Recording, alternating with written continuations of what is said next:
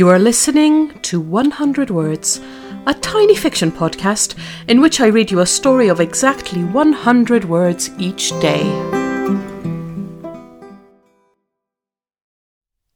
Episode 298, Fingernails.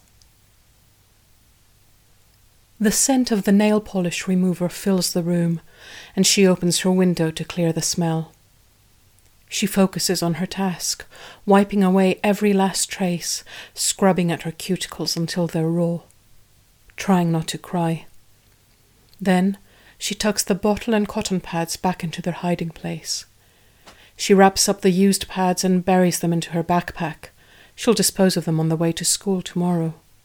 She can't risk anyone finding them in the bin. She lies on her bed, daydreaming about a time when she won't have to hide anymore.